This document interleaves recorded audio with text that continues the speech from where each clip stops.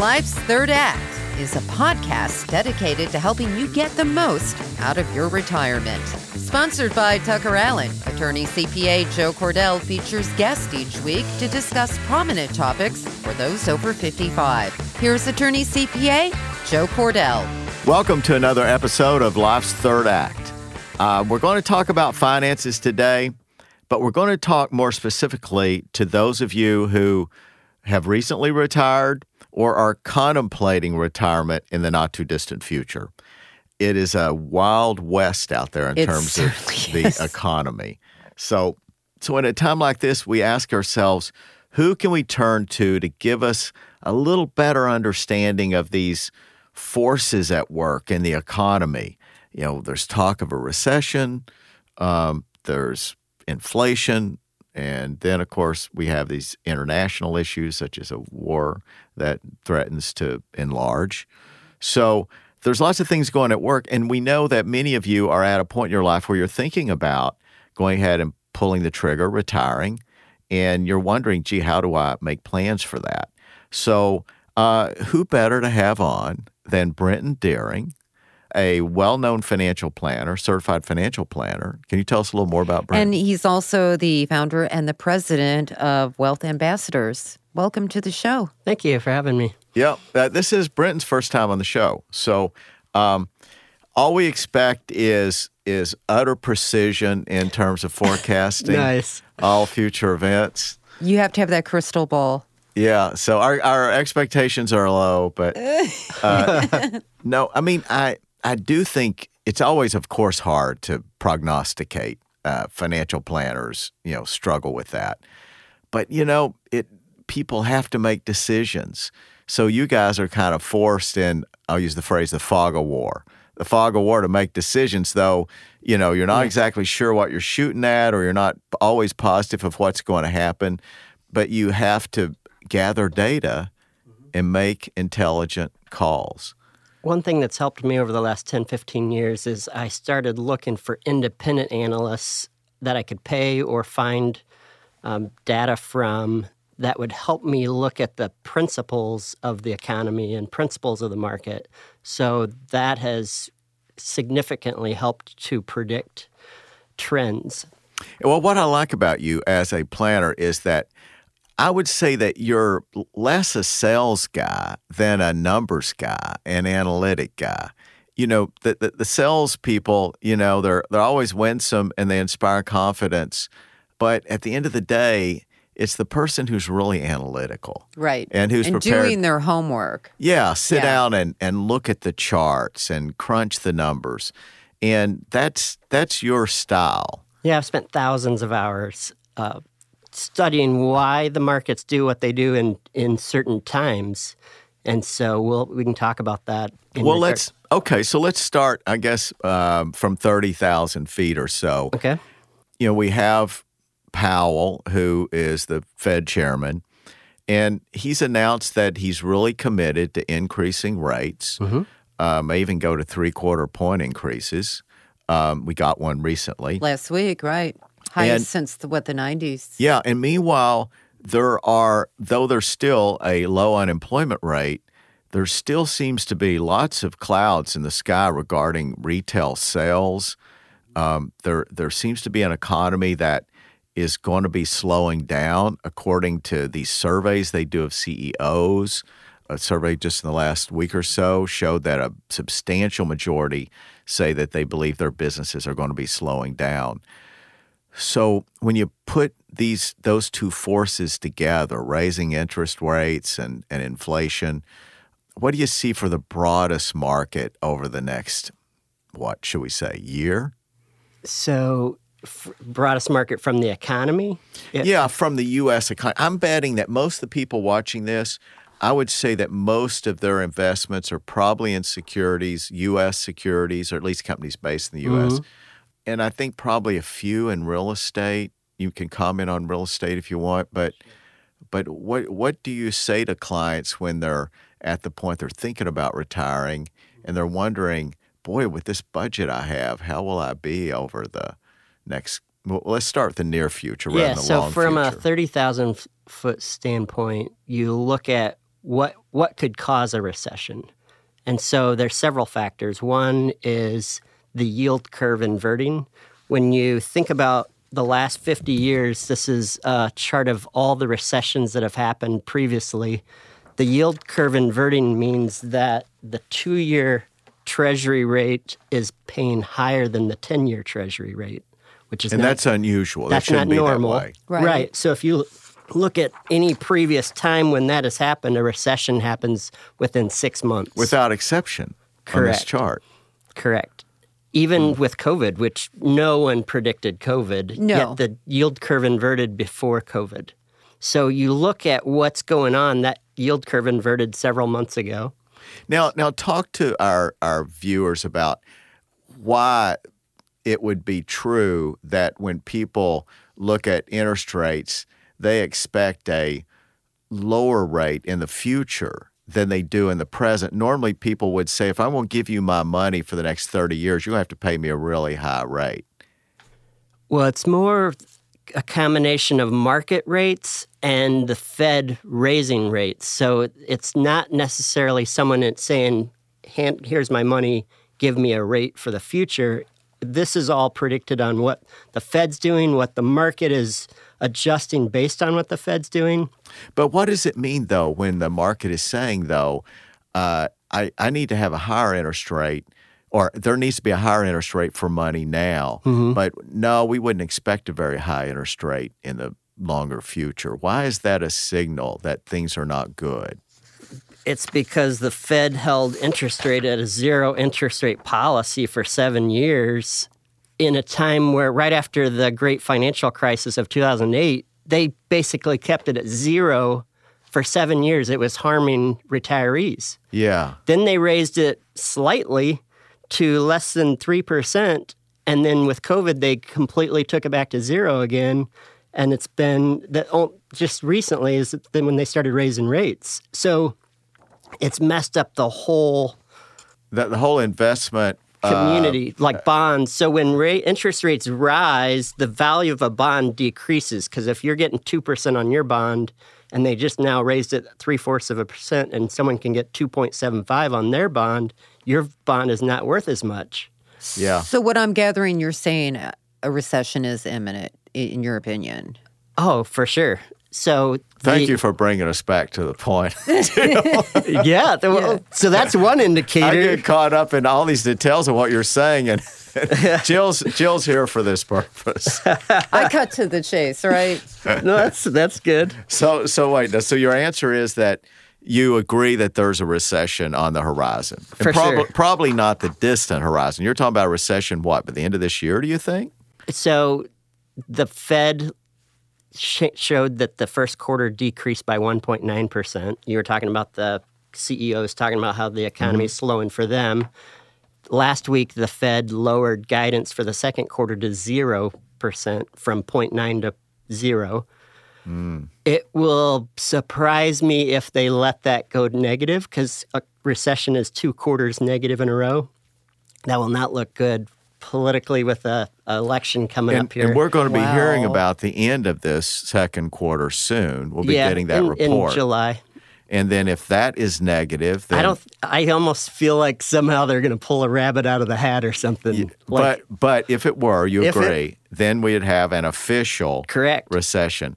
But it is a little scary, the opportunities to play with the math politically. I mean, there's such stakes. I mean, the Democratic Party, we try not to be too partisan on here, but the Democratic Party has so much riding on this economy being decent by the time November rolls around. Right.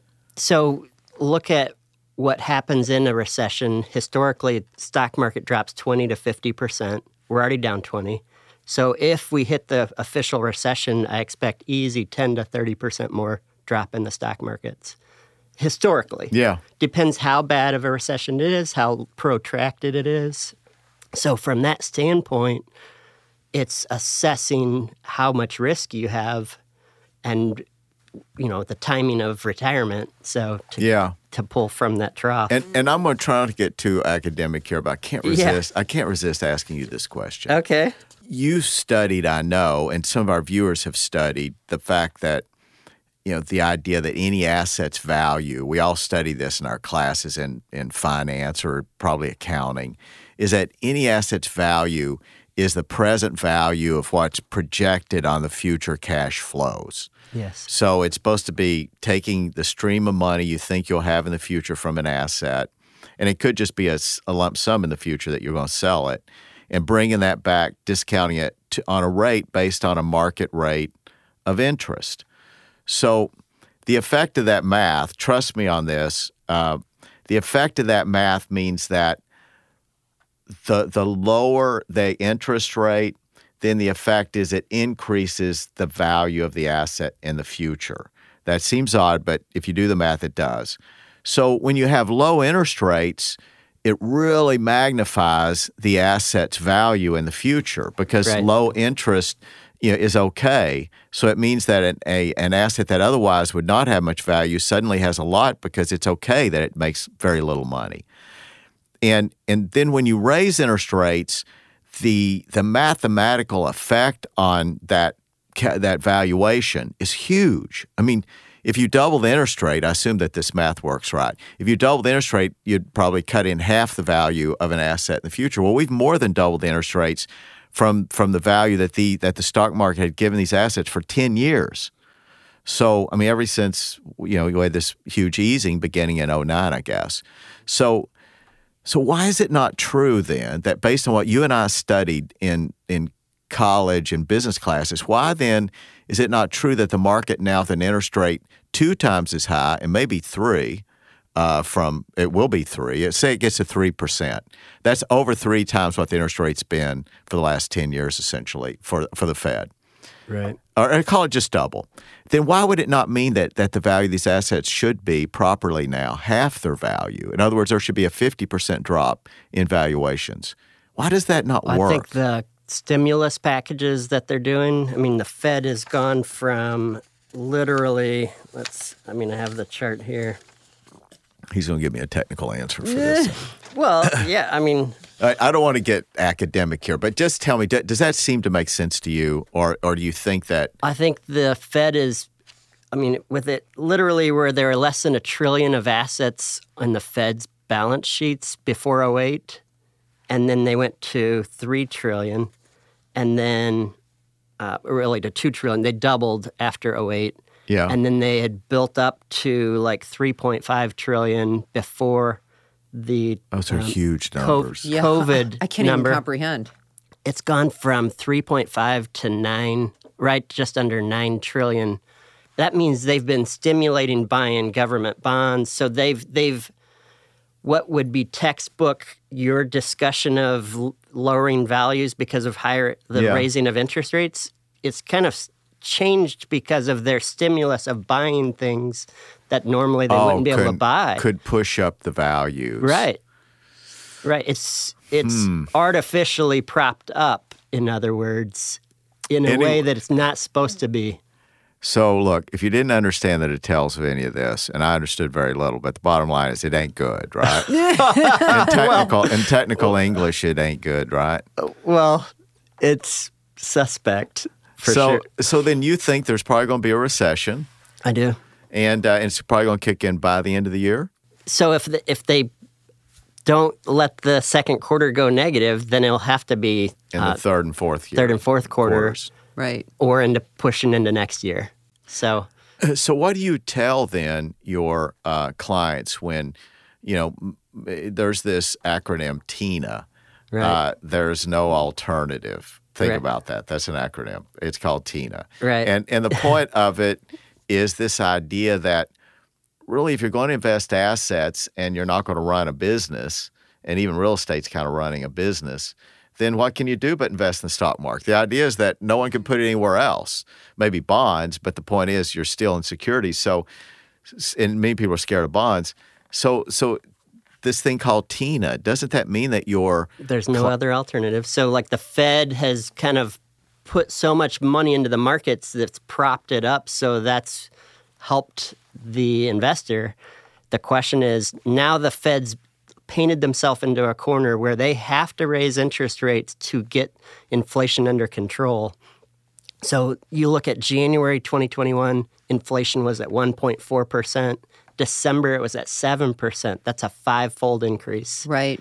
in 2021. And then you look at it's now 8.6. So, But it was transient, right? right. Well, that was the language that the government, the Fed, was using, that it was transient or temporary, which is complete junk. It's like the Fed said in 2008 that subprime was contained. It's like, yeah, right. That worked out really, really well. Everybody thought that those collateralized securities were safe. Yeah. It turns It out was they a bunch didn't. of junk inside of the AAA quality paper. Well, I mean, Right. it turns out when your house is underwater, people conclude, well, why should I continue to stay here and try pay to the make mortgage. payments? Right. So then when you're talking to your clients, they probably are going to stay in some sort of securities, probably equities, I assume. Right. Well, there's cycles. So if you look at recessions, certain assets do better in recessions. And then so in the early cycle of recession, you look at more energy and healthcare, utilities, finance. Show us that. Does that graph Sure. show this? So, yes. So what there's what different- assets are So good? we're in the early cycle would be here. So the early cycle of the recession would be healthcare, utilities, and finance. And then the late cycle would be finance, technology, and cyclicals. So then give me an example then of what a portfolio you would lean toward with a client now. We think about utilities. Here's the challenge, though. They're raising interest rates, so utilities get hit when they raise interest rates. Because they're fixed. Right. So it's a unique dynamic here. We're having inflation. They're having a raising interest rate environment. It's really stagflation like the 70s. So some things I'm looking at, and people don't tend to think about this, as precious metals. So historically, people think, oh, precious metals is a dead asset. Yet you look at the last 20 years, and it actually has outperformed the stock market with less risk. Are you talking about like gold? Gold, silver, those types of things. But they could buy, gold could be bought as an ETF. Sure. For example, you're Sure, not with saying it. somebody has to buy physical gold. Correct. I mean, But you is could. I mean, yet most time, if someone has an IRA or a brokerage account, you can buy an ETF with physical gold. So, but yet isn't it frustrating, though, that as we've seen this inflation, we all would have predicted, I would have predicted at least, that gold would have started going up last July with this inflation, gaining momentum. And it's gone up some, but Right. it really... It's more a lag. So you look at in 67-ish to 71, gold dropped 12.5%. Then it went up from 70 to 80, 1,600%. Because you see what happened with inflation in the 70s. So, and in 2000, gold dropped 25%. And then from 2000 to 2011, it went up 660%. So if you look at, remember that I talk about $2 trillion that the Fed and the government pumped into the markets Right. to fix the 2008 crisis? The money primarily was on the bank balance sheets and kind of buying mortgages, basically, to protect. Yeah, a lot of mortgages, but apparently they are better than the mortgages of 2008, 07. Well, so what has happened since COVID? You look at what's happened since COVID. So at least the Fed balance sheet has gone up $5 trillion there, and you know that checks were sent out with the government was easy $4 trillion. So there's $9 trillion. Yeah. And So that's their we're- current balance sheet, That's right? just current. So we're talking, it's been 5 times more stimulus with COVID than the 2008 crisis, which is supposed to have been the worst crisis since the Great Depression. And everybody was shocked at the amount of money printing going on then. Correct. Right. And gold went up So what is that 600. saying for right now? It's going to be worse? Well, but Gold is saying, remember, gold went up 660% after the $2 trillion of stimulus. Right. We've had 10 plus trillion of stimulus. so you think gold is poised for a lunge forward?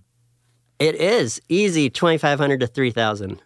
The timing is always the trouble because, Greenspan is on record of saying that if the price of gold rises too much, we'll lease our gold out, which suppresses the price. I mean, it's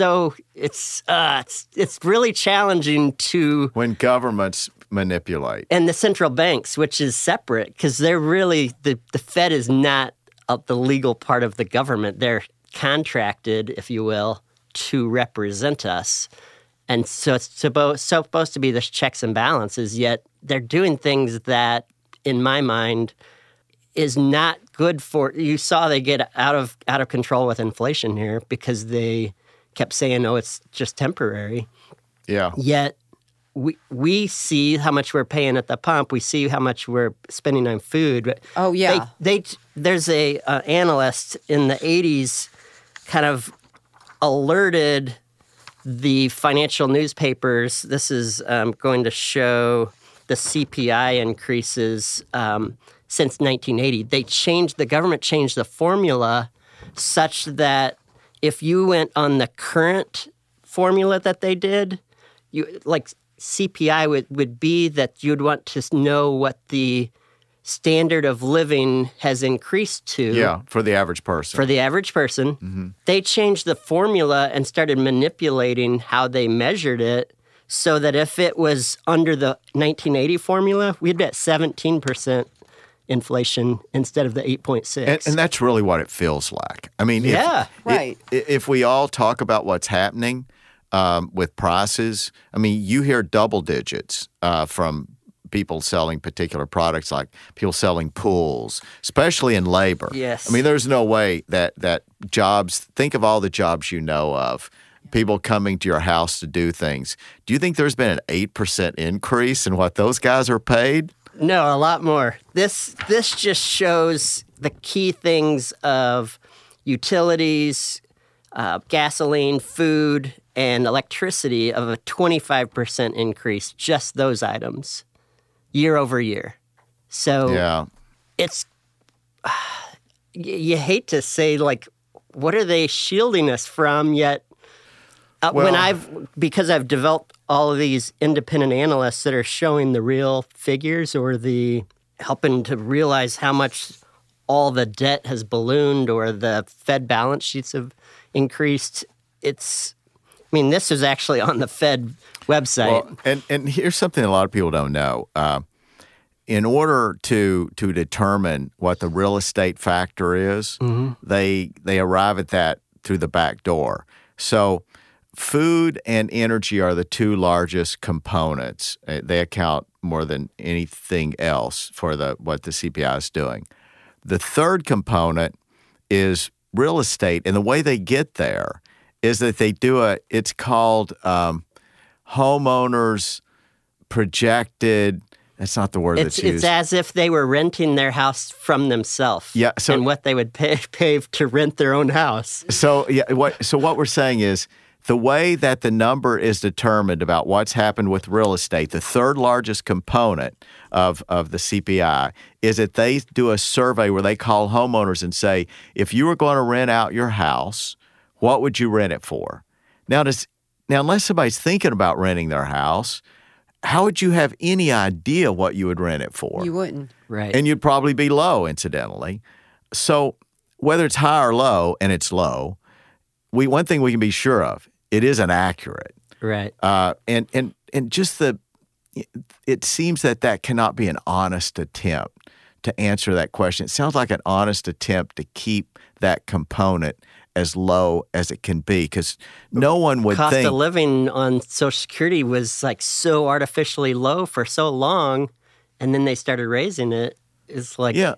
Well, it's like saying that we're going to track the sales value of real estate by calling sellers and asking them what they would take for their house. Not what a buyer would pay, but what a seller would take. It's crazy on its face. Yes. And yet it's a huge component in the CPI. Mm-hmm. So tell us more. So we're imagining this hypothetical conversation with a client. I know clients are in different situations. Sure. But this is an older client, we'll assume. They're thinking about retiring. They look at all this uncertainty about them, perhaps the prospect of a recession soon. And you've indicated some of the categories that you would guide their savings toward. And you mentioned two things. And I think gold, I agree with you, gold, it's the classic asset, according to economists, that you would we expect talked about that to go up in value in a recessionary time. It's the classic asset. Now, it's not done it yet, but your theory may very well be the explanation. Well, we're talking large percentages. Even a 5 to 15% per allocation actually increase their return over a 20-year period and decrease their risk. You mean overall, in the past, 40 years? 20 years. 20 years. Yeah. So, here's an example. So it runs the standard deviation of a 5, 15, or 20% portfolio of having gold. It decreases the risk, increases the return.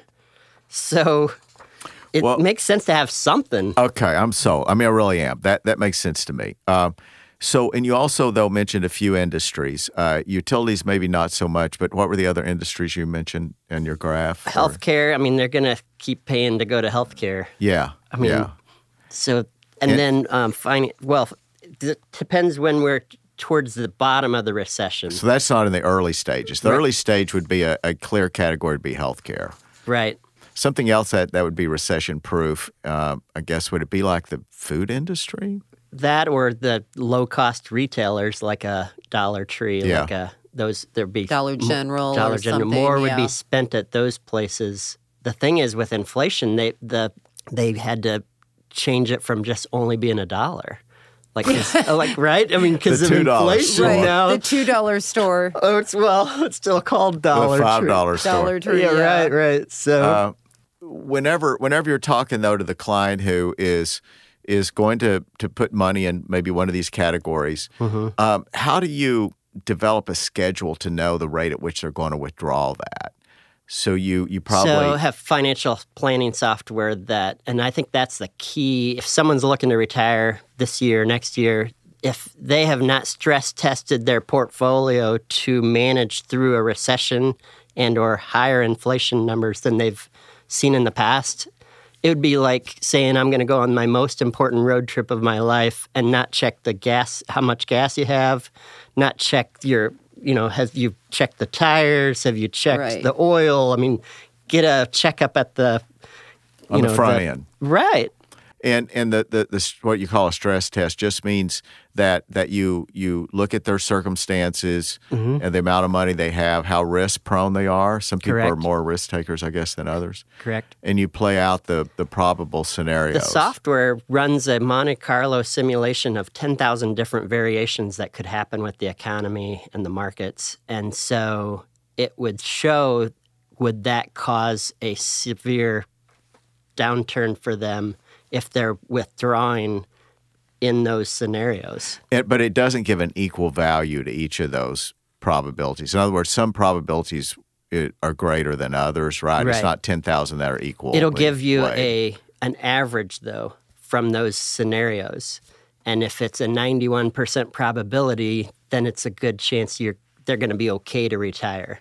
If it's showing low, though, we need to run it at a higher inflation rate to see if that would eat into, because if they're going to stop working after they've been somewhere 30 plus years, good chance they're not going to be able to go back 2 years from now and get anywhere near the type of income they were making. So they need to make sure it's right. Yeah. And even if I'm not saying they should wait a year or two, yet if the software comes out and says you either have to take less from the portfolio or you need to wait longer, I'm not saying that tells them they should not do it, yet it at least is a talking point. Right. But don't you feel, though, obliged to reach into these 10,000 scenarios and to say, these are the ones that I think are more probable, and Sure. I suggest we give those additional weight. For example, you probably believe, and I believe, that inflation is going to be here for a while. And in my case, I believe it's going to be here for a while because I think there are demographic factors at work, and that suggests that the world for the next 20 years is not going to be the deflationary world we've had in the last 20, where costs, believe it or not, have generally, the world's gotten more affordable through globalization. Costs have gone down for products. Believe it or not, even some cars now are less expensive than they were 20 years ago. Maybe not today, but we've been in a deflationary environment, so it tends to go for 7 to 10 year cycles. So we're about to hit, I believe, an inflationary cycle that will go 7 to 10 years. And that's a different reasoning, but we both end up the same conclusion that, and if you believe that inflation is going to be around for a while, then you can, when you run this scenarios, you can raise the inflation rate to see if it's going to be more like the past than I think this artificial low 2% number that they keep coming up with. Brent, let me ask you something.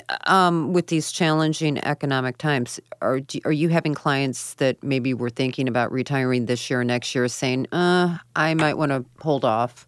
Not when I've run their financial scenario. I mean, I've not had anyone say I'm not going to retire.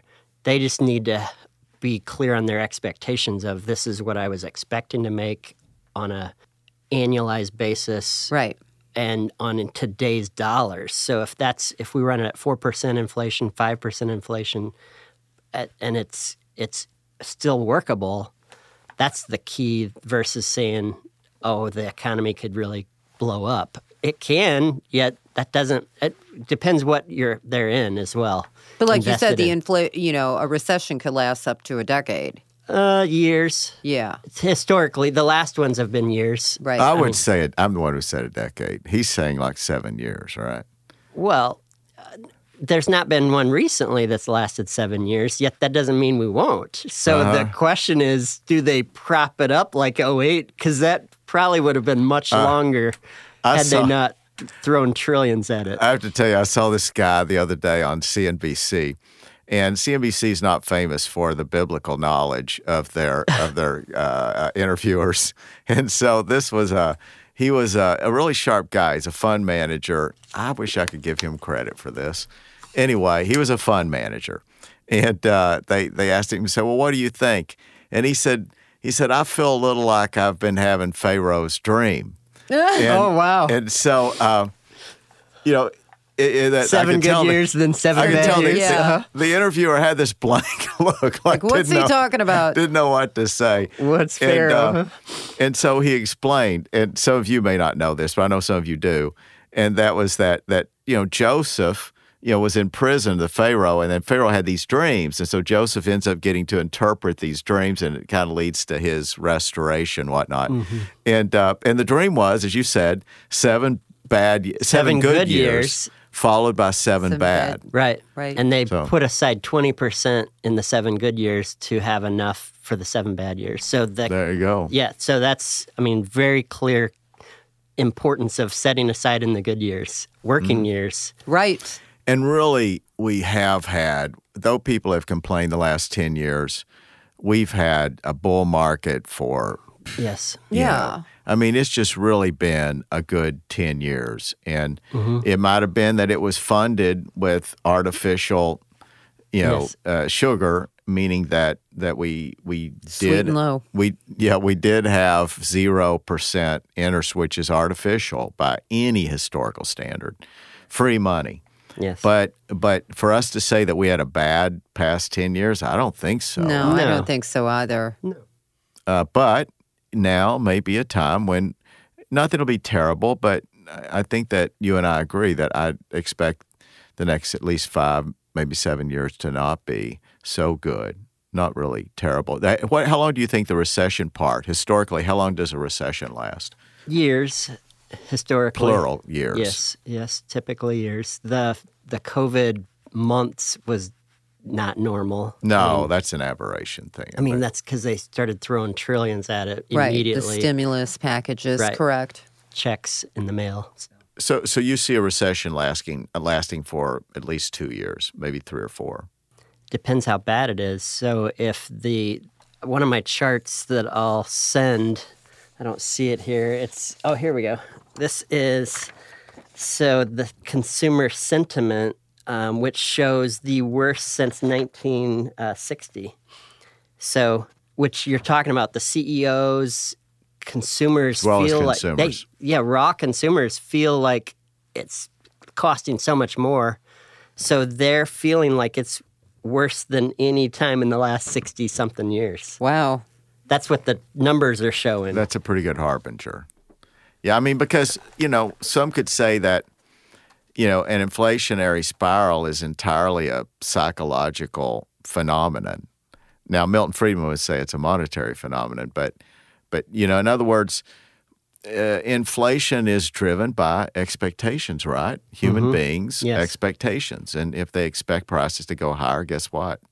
They get higher. I mean, by virtue of everyone participating in that assumption. Right. And even if we know a recession is coming, it's not saying everything's going to hell in a handbasket. It's saying be wise. Like if you have discretionary dollars, preserve those and save in a time when others may be losing their jobs. So, I mean, Yeah. so. And that's an important point you made, is that, I'm by no means doom and gloom, and I know you're not. No. And your whole purpose is to give your clients a plan for success. And have peace through the storm. Yeah. And that's the way to view this is, even when there's a recession, there are ways that you can get a good return. That's interesting, the point you made about gold, and I buy that argument. I have to ask you about this. What do you think about digital assets? What do you think about crypto? So in my mind, crypto has done really, really well to really last fall.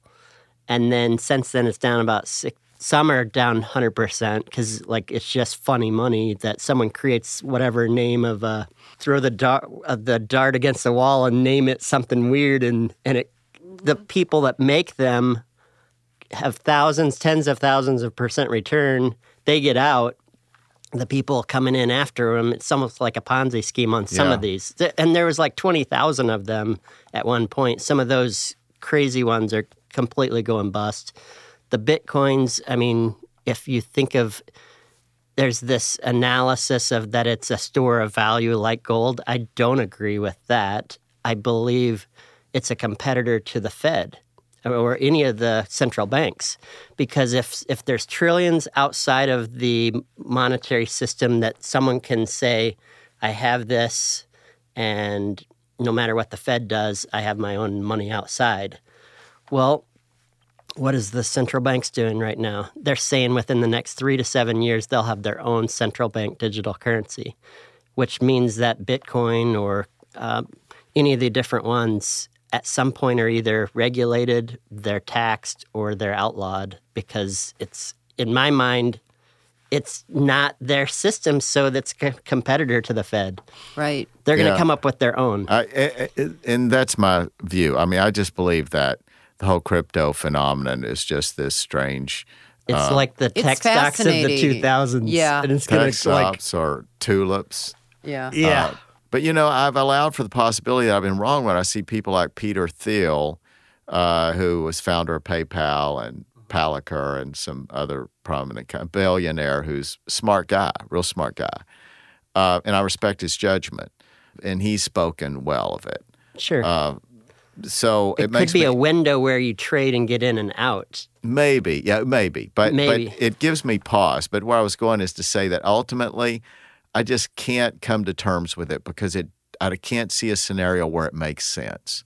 Well, it's not going to be what everyone transacts in 10 years from now. Yeah. And so it's the people that want some system that they can protect against what the Fed's doing.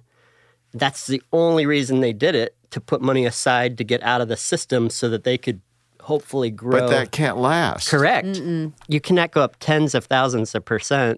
And it's like now the people coming in hopes that they'll make 100%, and then they're down 67, 70%. And it's look, just not stable. Right. But the thing is that you can have cults last for a while, like the Robin Hood thing, Yes. GameStop, and is GameStop AMC and all these different ones. Is GameStop still? It's still there. Okay. I mean, they weren't making money, so all these people were hedged against it. And then when the people wanted to pump it up to get against the hedge funds, what's so crazy is the broker dealers blocked the individual investors to let the hedge funds out, which is... Yeah, I remember when that happened. That was controversial when that happened. Yeah. They don't come I had some clients lose on that. Really? Because they were wanting to buy it. I was not interested. You were not encouraging it, I hope. No, that's all totally speculation. Yeah. But those are examples of things where you can get a crowd, the sort of madness of crowds. You can get a crowd behind it, and it's sustained for quite a while.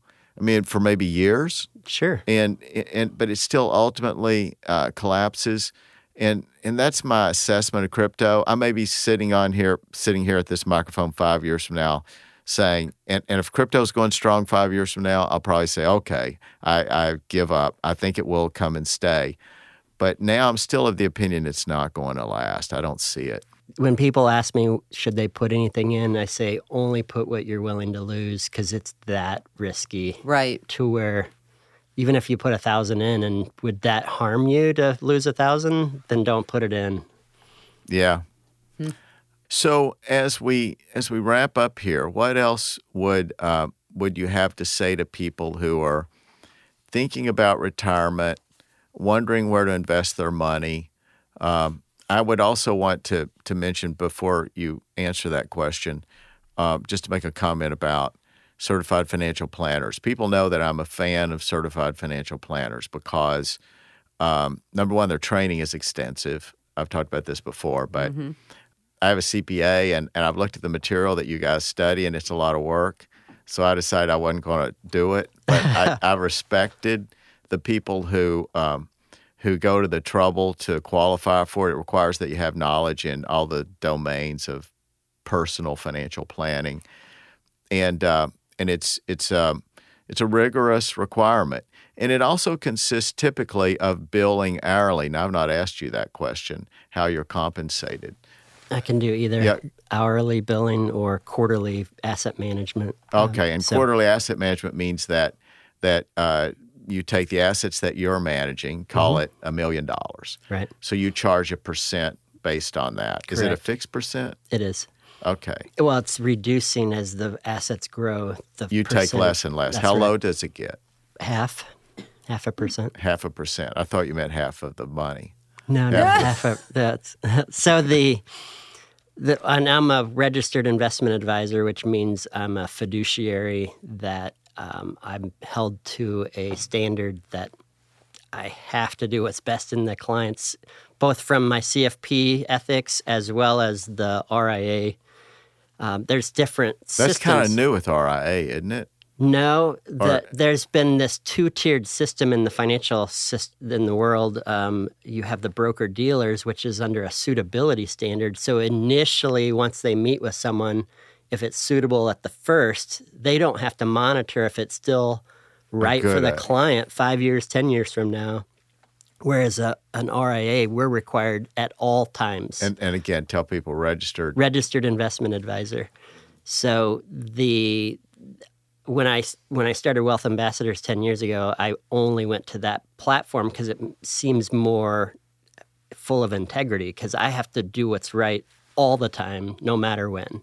But if a client wants to, they can just pay you hourly. Sure. And it's for the time that, you can look at their portfolio. Or we could do that stress test of the financial calculation. I think that is crucial for someone if they're looking at retiring anytime soon. So in other words, they could, for example, have a regimen in which they meet with you maybe once a year, twice a year, 3 times a year, and you do an update and make suggestions. So I really like that model. And I think many people think that a stockbroker is the same thing as a financial planner. And a stockbroker is just licensed to take trades. Now, they still have, a Series 7? Do they have to have a Series 7? Yes. Yeah, there's still a designation that they have to have, which means a test and some knowledge. But don't confuse that with personal financial planning. And I think that, particularly people as they get ready to retire, it's an important subject that maybe some people would rather not talk about at all. To me, it's always been a fun topic. I always like to talk about financial planning. But for some people, it's like going to the dentist. They'll do it if they have to, but they don't want to do it any more than they have to. Maybe that person should just pay you to manage their funds, which is the option you mentioned, where it's based on the amount of money that you're managing. And I work to educate in a way that clients see the big picture, so that they're involved. I see the more someone's involved learning at least key things. Oh, yeah. Than just talking to someone and saying whatever you think I ought to do. That does happen, yet the more someone's engaged, they'll see the trends. The more they understand, and you want them to understand. And you help absolutely. them learn, and they get excited about, oh, that's why that's happening. Mm-hmm. So this education process, I believe, is more valuable to the client so that they feel at peace. So then let me come back to that question that I interrupted before you answered. Okay. So you, anything that you would say then to people, just kind of parting thoughts, there are people who are still at the threshold or they've just recently retired about the next X number of years. Any thoughts, comments? Right. Well, as we look at interest rates rising, so in 1994, the average government bond dropped 30%. Because they raised interest rates so much in 1994. So bonds can be dangerous. If you're expecting that's where you're withdrawing for retirement from, and it drops 30%, that we need to understand how much you have in cash to weather this recession, how much you have in bonds, how much you have in equities or stocks, so that you can not be pulling out of bonds and stocks at this time. And over the next couple of years, it's very serious. Yeah. So you suggest they be heavier in equities. I didn't ask you about real estate. Well, I think cash is a better. It won't help with inflation, yet you won't see another 10, 20, 30% drop in cash. I'm not saying move it all to cash right now. We don't know until someone brings in a portfolio and you see. If you're way overweighted in certain things, technology as an example, that's done really well the last 10 years. It's not so the last 18 months. Mm-hmm. No. And it's not going to be the next 18 to 36 months. No. So, so it's assessing, what has done well, protect, and assess how much cash is needed if someone's just about to retire, and look at using cash to cover that instead of withdrawing when things are down. So what about real estate? Yeah, the wealthiest people I've dealt with in the last 30 years have all had real estate. So did they acquire their wealth largely with real estate, or? It's been either businesses or real estate. Yeah. So are you talking about real estate as an asset, or someone just has one piece of property? I'm thinking, yeah, you're right. I wasn't clear. So not as a primary residence, but people thinking, I run into people now who are thinking, gee, I had a conversation with a guy yesterday, thinking about buying an Airbnb in Appalachia as an investment. He talked to somebody, and in his case, he has $700,000, but he made an offer. It had historical income of $100,000. Now that was gross, right? So maybe half that he would net. But what do you think about people who look at those deals? I think it's going to look even better in a year or two. So you don't see real estate plummeting?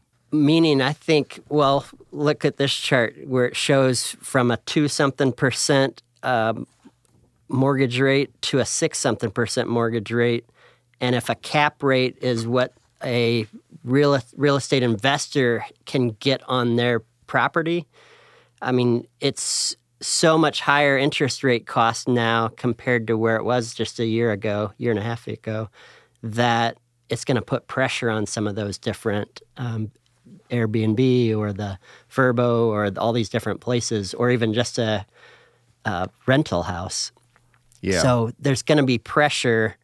And will that cause the value to come down at some point? The last 2 years of housing sales has decreased the last this whole year. But yet the price has not come down yet. So not yet. I think it will at some point. But you don't see any hopefully it's not a crash bubble. Or anything like 08. No, I don't see that either. I don't either. I don't think that we don't have the conditions on the ground for that. People in houses in which they're underwater, or Right. people who have bad credit scores. There's a ton of equity in these houses. Right. And the supply that's on the market is so incredibly low. Oh, yeah, the inventory, Compared to the demand. So people, you need to sort through that whenever you're hearing, as you are daily, how something's going down with real estate. What's going down are the number of sales, or you may see a longer waiting period to sell, or you may see that the time on the market before it sells has gone up. Those are all happening, but a lot of people hear something in the background and they think that what it said was that real estate prices are all declining. And so far, maybe somewhere in the country, but Or small percentages yeah, right yeah, now. very small percentage of the places in the United States. Is there any devaluation yet at all in real estate? The question is, will it come to that? And you may be right that there'll be a little bit of that, but If they keep raising interest rates I think they have to, in their mind, if they don't raise interest rates enough, like Paul Volcker did, went to 21% in the 70s, that inflation will get so out of hand. So I think they're attempting to slow the economy down by raising interest rates. Mm-hmm. That's, Yeah. I mean, that's the only way I can put this together is Yeah, that make that's sense what they're of doing. it. it's a tried and true method. Yeah. Yes, And it historically it's always worked, right? right. So anyway, Brenton, there's a ton of information you have for us here. I like it when somebody comes equipped with charts and graphs Yeah. and detail, but that's your nature, is that you're a Well, detail yeah. person. So how much time do we have, Justin? Just a few minutes. Okay, Oh, so we have okay. a couple of It's- minutes. No, I want you to take the next couple of minutes. And we didn't talk about taxes. Any quick comment? Yeah. So one unique thing around the 25,000 exemption, if you will, is I've been able to help certain retirees convert pre-tax dollars to tax-free dollars at little to no tax. And do it using what method? Conversion, Roth conversion. I see. And we work with their accountant to figure out how much could they convert because of their exemptions to be able to, like the standard exemption, standard deduction, to be able to convert portions of their pre-tax IRAs or 401ks to Roth IRAs. In my mind, tax rates are going to have to go up based on the amount of debt that is in the system. So they'll have to raise tax rates. So the more we can diversify with pre-tax and tax-free dollars, in my mind, is the better way to go. So it's when tax rates rise, we pull from tax-free assets. When they lower, we pull from pre-tax. Tax buckets. arbitrage. Yes. So anyway, that's a good point to end on. Brenton, a wealth of information. We're going to have to do this again. Great. This has been another episode of Life's Third Act. Till next time, take care. You've been listening to Life's Third Act, a podcast for thriving in retirement. Sponsored by Tucker Allen, your estate and elder law advisors. Each week, we discuss topics and answer questions to help you better plan for your future. For more information, visit tuckerallen.com. Subscribe and listen again next week for another edition of Life's Third Act. The choice of a lawyer is an important decision and should not be based solely on advertisements.